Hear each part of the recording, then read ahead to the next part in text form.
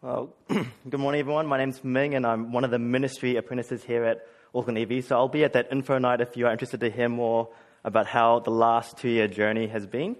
But more importantly than that journey is the journey that we've just been on this last term. This term in 2 Corinthians. It's been quite a great one with lots of encouraging moments and challenging moments. But today's passage is a bit of a reality check. As we wrap up this series, Paul leaves the Corinthians and us with a bit of a challenge, a bit of an ouch moment.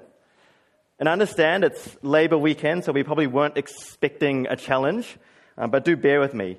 So I'm going to pray, asking God to help us process this and understand this passage in His Word. So let's pray together.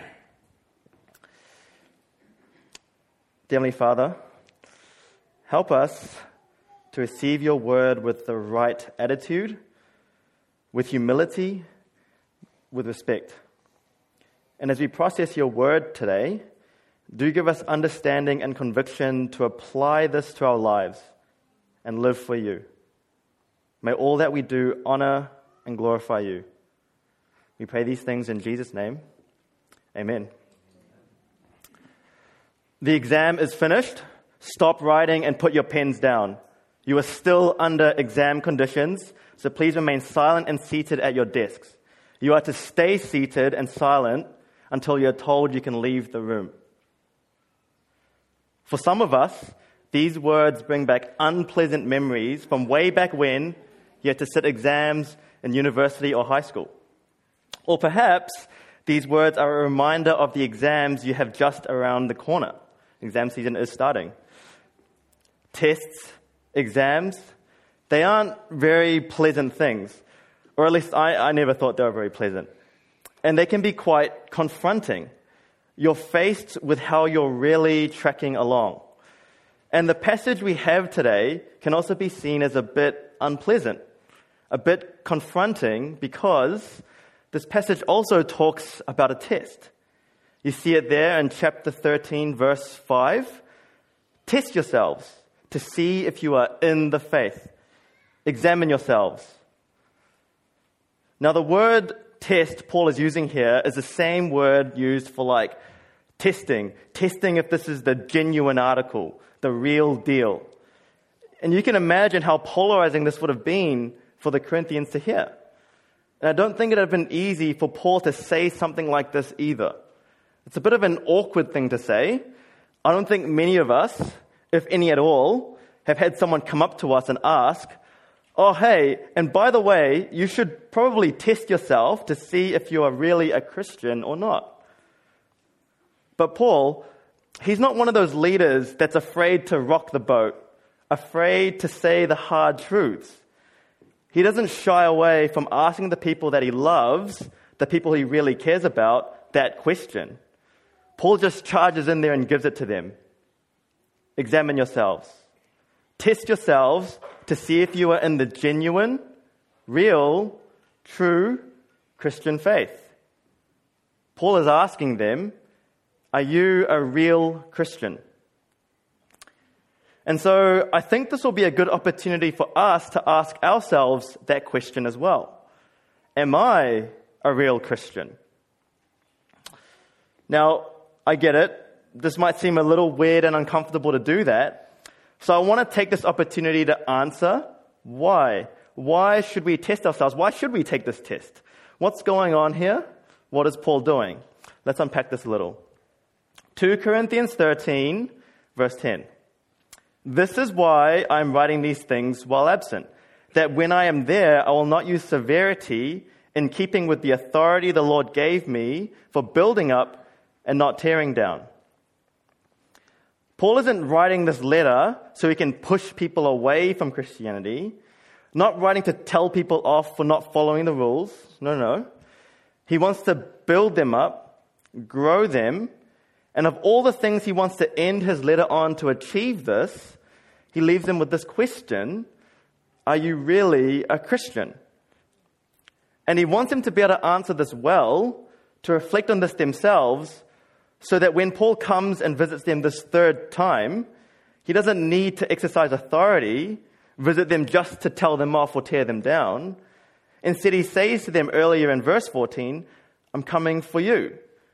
I just want you. And so I hope that we can see that when Paul asks, are you a real Christian? He's asking this for their benefit and our own benefit. To take this warning as a sign of love. And this makes sense because in the end, nothing matters more than figuring out whether you really are a Christian or not. This is the most important question to get the right answer to. This is a life or death kind of question. And if you can answer it well, it'll affect all of eternity. The fact that Paul is even asking this question must mean that examining ourselves to see if we really are Christians is testable in some kind of way.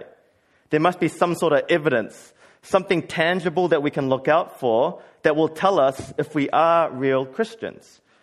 Being a real Christian must be a very specific, particular thing. Not something vague that is subject to opinion, not something that you can just make up or fake, but something very specific. But this also must mean that you can think you're a Christian, but not be one. Let's not forget that Paul is writing to the church here. They all think they're Christians, but Paul has reason to believe that some of them are not. Reason to be concerned about them. It's possible to think you are a Christian, to claim to be a Christian, but not be one. And I'm going to go out on a limb here and say that there are probably a ton of people in New Zealand, let alone the whole world, that have at some point entered into a shallow commitment into Christianity. It might be someone who has gone through some experience. They heard a nice message. There was some nice background music. They put their hand up, prayed a prayer, felt a warm feeling and thought, well, that must mean I'm a Christian then. Is that what a real Christian is? Maybe it's someone who's thinking, oh, I'm from a Christian family. My mum and dad are Christians. I went to church, maybe even a Christian school. I got this Christian culture in my life. I live good morals. Does that mean I'm a Christian? At the end of the day, when it comes down to it, I'd wager that many of these people, if pushed, would be forced to admit that they do not love holiness, they do not hate sin, they do not live in fear of God or walk humbly before Him. It's these very people that stand in the same boat as the Corinthian church, the church that Paul is worried aren't really Christians. So, there's a bit of context, the why. And as we look at what exactly this test is, I'm confident this will be a helpful, beneficial process for you as it was for me. Even if it is a bit confronting and makes you a little uncomfortable. And if you are a Christian, you'll probably be happy to test yourself anyway. You know there's nothing more important than this stuff, and you'll like getting the regular assurance of your faith. I've got one more thing I want to say, a sort of conditional statement before diving in on this test. This test is for you to examine yourself. I don't want to see people wandering around today actually saying to each other, hey, I'm not sure if you're a real Christian. You should probably test yourself. Yes, there's helpfulness in expressing concern for a friend or a loved one, but I mainly want us to reflect on ourselves. And this is ultimately because, in the end, only God knows who's really a Christian, and we're not God. And one day, we'll see at the end of all things, in Jesus' own words in Luke 8:17, there is nothing concealed that won't be revealed, nothing hidden that won't be made known. We'll see all things brought to light, and we'll find that it's those that held on to the faith, despite all its struggles and craziness in the world. It's those that persisted in the faith that are real Christians. So, now we've got all that initial stuff under our belt. Let's get into it. What is a real Christian? 2 Corinthians 13, verse 5. Test yourselves to see if you are in the faith. Examine yourselves. Or do you yourselves not recognize that Jesus Christ is in you? Unless you fail the test. Here's what a real Christian is. Having Jesus Christ in you. A bit of a vague statement. We might not even be sure what that looks like. But as we live out our lives, there are some key markers, key pieces of evidence that Paul is looking out for. There's 3 of them, a 3-part test. So I'm going to list them out now, and you can jot them down on your outlines if you'd like. Part 1, real Christians trust and follow the real Jesus. Number 2, real Christians have a sincere and real love for the church, other Christians. And part 3, real Christians throughout their lives experience real change, actual transformation, repentance. So there you go, 3 parts: real belief, real love, and real change. That's where we're going. So, where do we see real belief in the true Jesus? It's actually at the center of this passage, a key issue for the whole letter. Paul is writing this letter because he's concerned that the Corinthians have a different idea of what the Christian life is. And their Christian living is looking totally different to Paul's. And Paul knows that when you have a wrong belief about Jesus, it leads to a wrong kind of Christianity. Last week, we learned that the Corinthians had kind of lost the plot a bit with who Jesus is. Started following other teachers, super apostles. Have a look at 2 Corinthians 11, verse 4. For if a person comes and preaches another Jesus, whom we did not preach, or you receive a different spirit which you had not received, or a different gospel which you had not accepted, you put up with it splendidly. The Corinthians are claiming to believe in Jesus, to have Jesus, but Paul is saying to them, I don't know what that Jesus is, but that ain't the Jesus I brought you. This right here, this point, is the main indicator of a real Christian. Trusting and following the real Jesus Christ. And this piece of evidence is the one that the other 2 parts hang off. So we need to get this right. Let's dig into it. Have a look with me at 2 Corinthians 13, verse 3 to 4. He, Jesus, is not weak toward you, but powerful among you. In fact, he was crucified in weakness, but he lives by God's power. So, what's going on here is that Paul, he's writing this letter to give them a bit of a warning, a heads up, that is coming this 3rd time.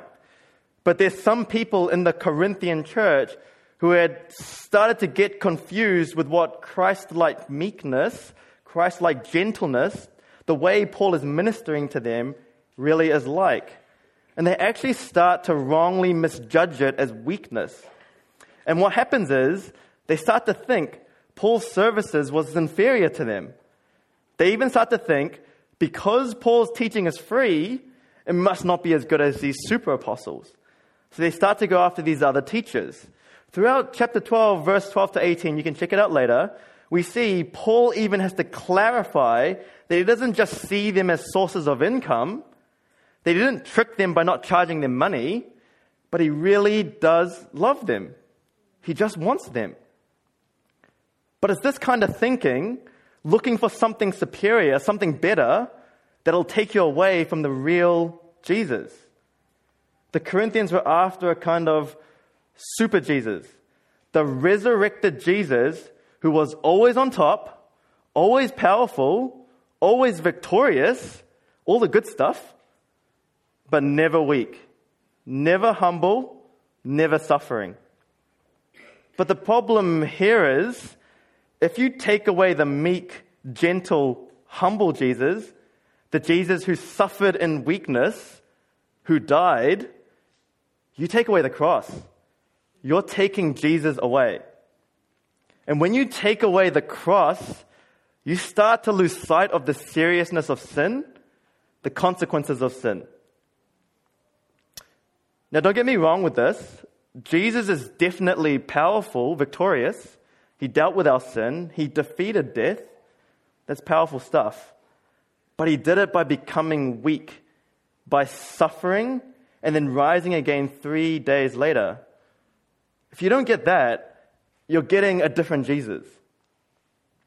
And kind of like the Corinthians, we can all be tempted to make up a different Jesus in some way, to come up with a Jesus of our own liking, maybe to make us feel good about ourselves, maybe a Jesus who is okay with a certain sin. It could even be making up a Jesus that fits in with our culture better, to fit in with what Auckland culture is like. But ultimately, this is going to leave parts of Jesus out. A real common mistake is to say, I like to think of Jesus or God as this or that. But the fact of the matter is, no one gets to say that. God has already revealed himself in Jesus. He has come and revealed himself to us. And the Bible is the only way we can get to know God and get to know the real Jesus. This is how God has chosen to reveal himself. And if we don't keep coming back to the scriptures, we'll come up with a different Jesus. In fact, because we'll all naturally be inclined to make up a different Jesus, this actually gives us more confidence in the Bible. If it were just human beings making this stuff up, making up the gospel, we definitely wouldn't have come up with a Jesus like this. One who suffered, was humiliated, was made weak and poor. But instead, I reckon we'd have come up with a Jesus who was always powerful, always on top, one we didn't need to be ashamed of. I reckon we'd have come up with a Jesus similar to what the super apostles were teaching. But the reality is, we have a God, Jesus, who is gentle, compassionate, who suffered greatly for us, who has shown us true power and weakness. But because of this, because the nature of Christian ministry will look weak to the world, we might be tempted to think, this church, it's not good enough for me. This ministry, it's not good enough for me. I'm just not feeling it. I don't feel the Spirit, goosebumps running down my spine. I need something that has music that I like, has preaching that makes me feel good about myself. This is what the Corinthians were thinking, and this is something that we need to guard ourselves from. We all need to keep asking ourselves, do I trust and follow the real Jesus? Am I letting my understanding of Jesus be shaped by the Word? Do I regularly sit under the authority of the Word and continue to open it in my personal time, in my connect group, at church on Sunday? Do I open the Word of God and think, God, I trust you, I want to know you, and I want to let my understanding of you be shaped by what you say about yourself in your Word. And in particular, keep growing in the knowledge and understanding in this area of Jesus' weakness, how he was the suffering, humble servant. This is the area of Jesus that we'll be tempted to ignore, the part that's easy to be ashamed of. But Jesus is modeling to us, calling us to share in his sufferings, his weakness, to be given the strength, the power to endure through suffering, not simply just to get out of it, to die to yourself and live for God. Are you a real Christian? Ask yourself, are you trusting and following the real Jesus, the Jesus we see in the Bible? We need to get this right, or everything else will come crashing down. Okay, so that was the first piece of evidence, real belief. And as we trek along, as the Corinthians forget the real Jesus, what he was actually like, they start behaving in ways that aren't very Christian. They start trying to push the boundaries a bit, kind of like a child seeing how far they can go before they get in trouble. And what happens is, Paul starts to think, I need to stop being lenient and start showing them some discipline. But he first gives them this opportunity to know his fears and concerns, a warning. Kind of like a parent going, I've told you once, I've told you twice, this is my third and final warning. So let's have a look at part 2 of the test. Real Christians have a sincere and real love for the church, for other Christians. This one's a bit of a doozy because I kind of get it. And I think we can all relate to this. People say they don't mind Jesus. He's all good. They like Jesus, maybe even love him, but they can't stand the church. They think, oh, the church has all these people. There's all this emotional and relational baggage. It's all quite messy, really, isn't it? And to be honest, there is some truth to this. We're not easy to love. I'm not easy to love. And no, I'm not only talking to introverts or anyone who might not like big gatherings. I'm talking about how we're all broken, fragile, sometimes unstable, like myself, but ultimately sinful. And even though Christ has saved us from our sin, saved us from the judgment of it, we're still living in the presence of it in this world. Christians aren't exempt from sin. We're still sinners. That's why we're Christian. We've just come to terms with it and want to get out of it. And sometimes we let our sin get the better of us, and it does make us hard to love.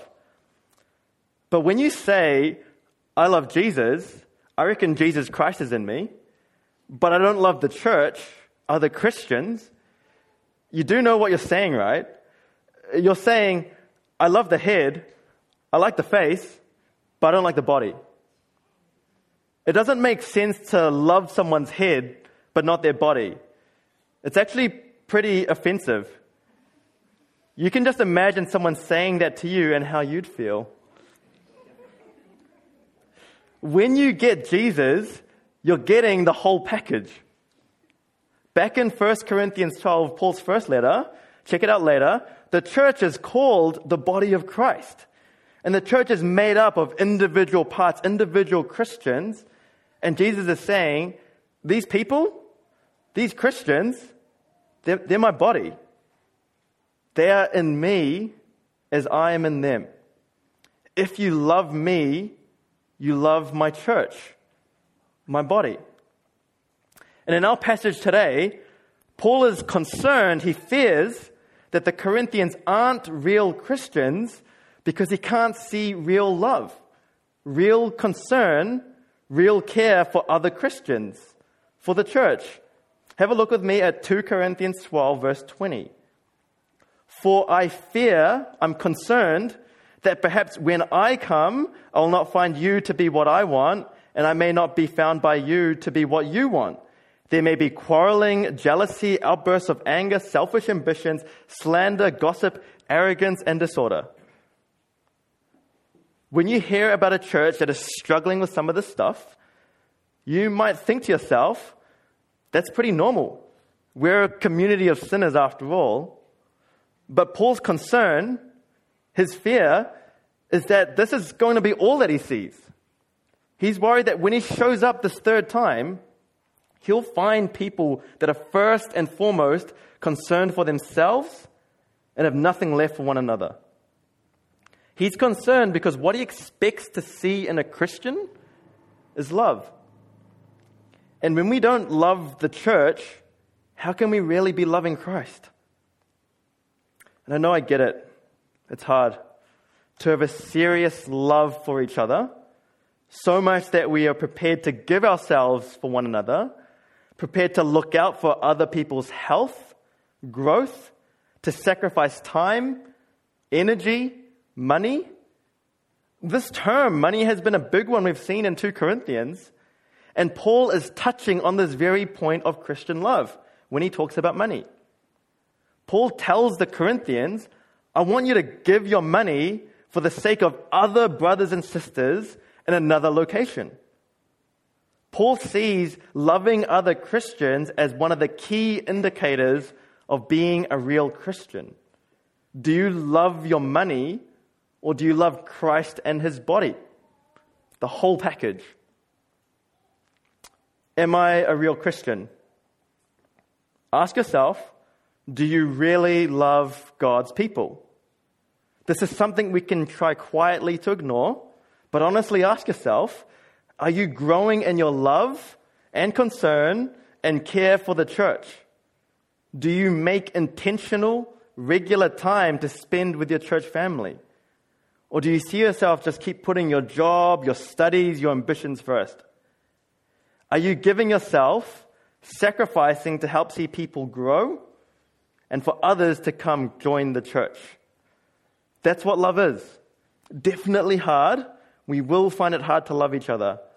But if you are a real Christian, Jesus will keep calling you back to God's people, to sit alongside people who struggle with sin, people who are hard to love. Real Christians have a sincere and real love for the church. So there you go. Real belief, real love, and now we'll touch on real change. Christians have real change in their life. When you become a Christian, you should expect some tangible change. I'd consider it a real shame if one of us were to one day look back at our life as a Christian and think, nothing's really changed at all. You can imagine if Jesus Christ is in someone, actually living in that person, God's Spirit inside a human being, there's going to be some kind of evidence, something different about them. And this is not just a one-off change, but constant, persisting change. God doesn't just save us and then leave us. God uses His Spirit in us to shape us and to mold us to look more and more like Jesus, to have the same affections, the same attitude, to have the same love, humility, and compassion. Christians are a work in progress, and God intends to mature us. This is in fact Paul's prayer for the Corinthians in 2 Corinthians 13, verse 9. We also pray, ask God that you become fully mature. So, am I a real Christian? Is there real change in my life? And this question is one of the questions Paul is worried, he fears, that the Corinthians can't answer. Have a look, 2 Corinthians 12, verse 21. I'm concerned that when I come, my God will again humiliate me in your presence, and I will grieve for many who sinned before and have not repented of the moral impurity, sexual immorality, and promiscuity they practiced. So, in this letter, the thing Paul is worried hasn't changed at all. The thing that is making Paul question if they really are in the faith is seeing no change in their attitude towards sex. Paul is essentially saying to them, you can't call yourselves Christian and still be sleeping with your boyfriend or girlfriend. Jesus Christ is not in you if you're still having sex outside of marriage.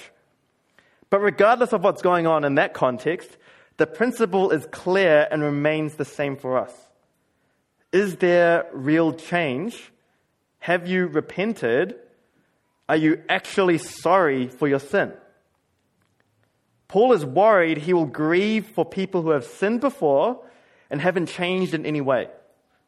Paul's thinking, shucks, was I too soft on this church? Was I too lenient? Now, I understand there will be times where we think there is some change, but not as much as I'd like to think. And so this part of the test, real change, might cause you to doubt your faith a little. So there's only two places doubt is going to come from. The first place, doubt from the sufficiency of Jesus' work on the cross. This basically means, I'm not sure if Jesus dying on the cross was enough for me. I'm too much of a sinner. This here really is just understanding who the real Jesus is. The first part of the test that we talked about before.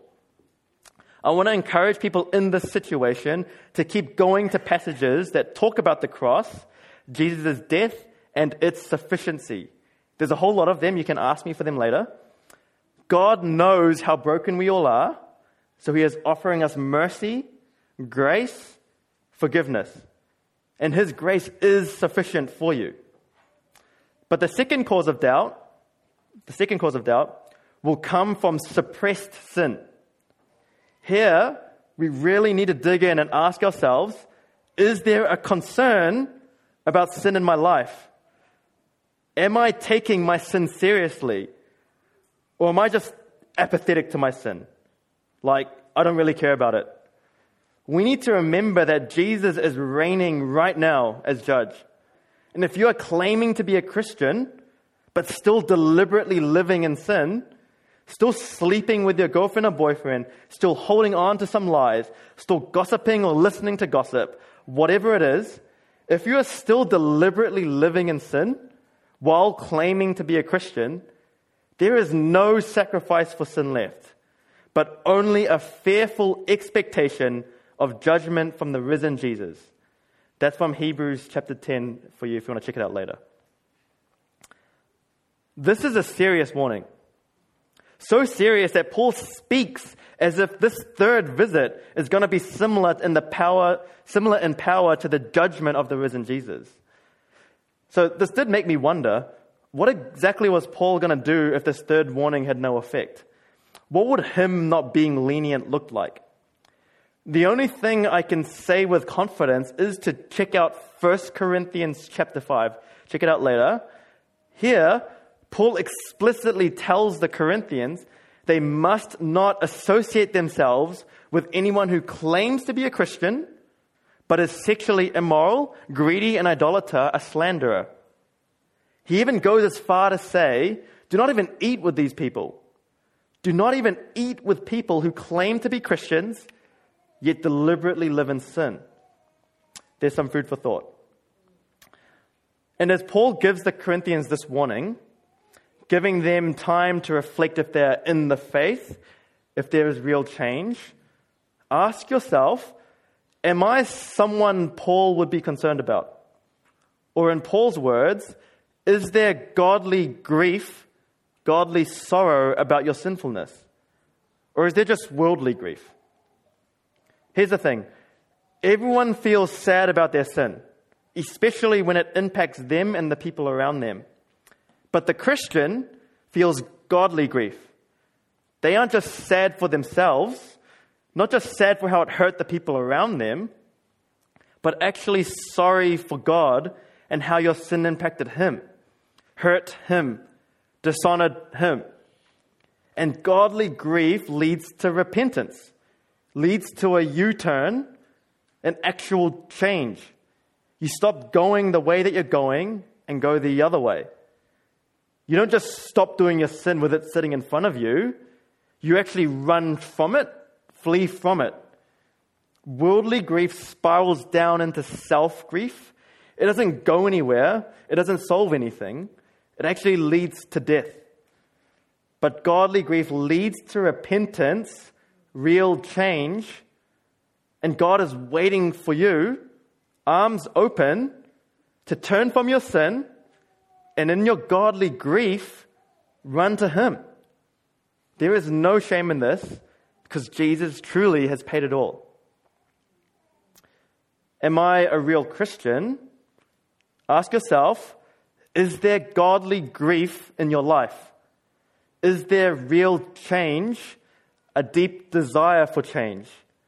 Do you pray, I want to be renewed, shaped, matured, transformed to look more and more like Jesus? Now, friends, as we look at these things today, real belief, real love, and real change, there's only one of two reactions you can have. You're either thinking, yep, I see those three things, and I want to celebrate and keep pursuing those things. If that's the case, you can be assured that and more confident of your salvation. Keep running and practicing these things. But the other reaction is for those of us who aren't so sure. You might have even started to doubt, start to wonder, is Jesus Christ in me? Am I a real Christian? You might have felt a little prick in your heart today. If that's you, for even just one of these points, then please know that this doubt, this conviction is God's mercy to you. The fact that you came here today to hear all this, to hear that you currently might not be in a great place with God, that's God showing mercy to you, wanting you to stop living in ignorance, to become aware of all this, and run to Jesus and keep going. We have a God of grace, mercy, a God who just wants you.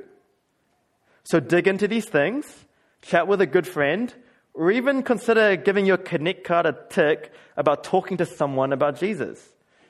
Really do wrestle with these things because nothing is more important. So friends, we've all got sin in our life. Things we might be struggling with, things we might need to repent of. So I'm going to pray now in a minute and give those over to God. And as we wrap up the series in 2 Corinthians, these last 13 weeks, let's just pause. Pause and reflect on ourselves, examining ourselves. Am I in the faith? Do I trust in the real Jesus? Have a real love for other Christians? See real change in my life? Do I have Jesus Christ in me? Let's bow our heads and pray.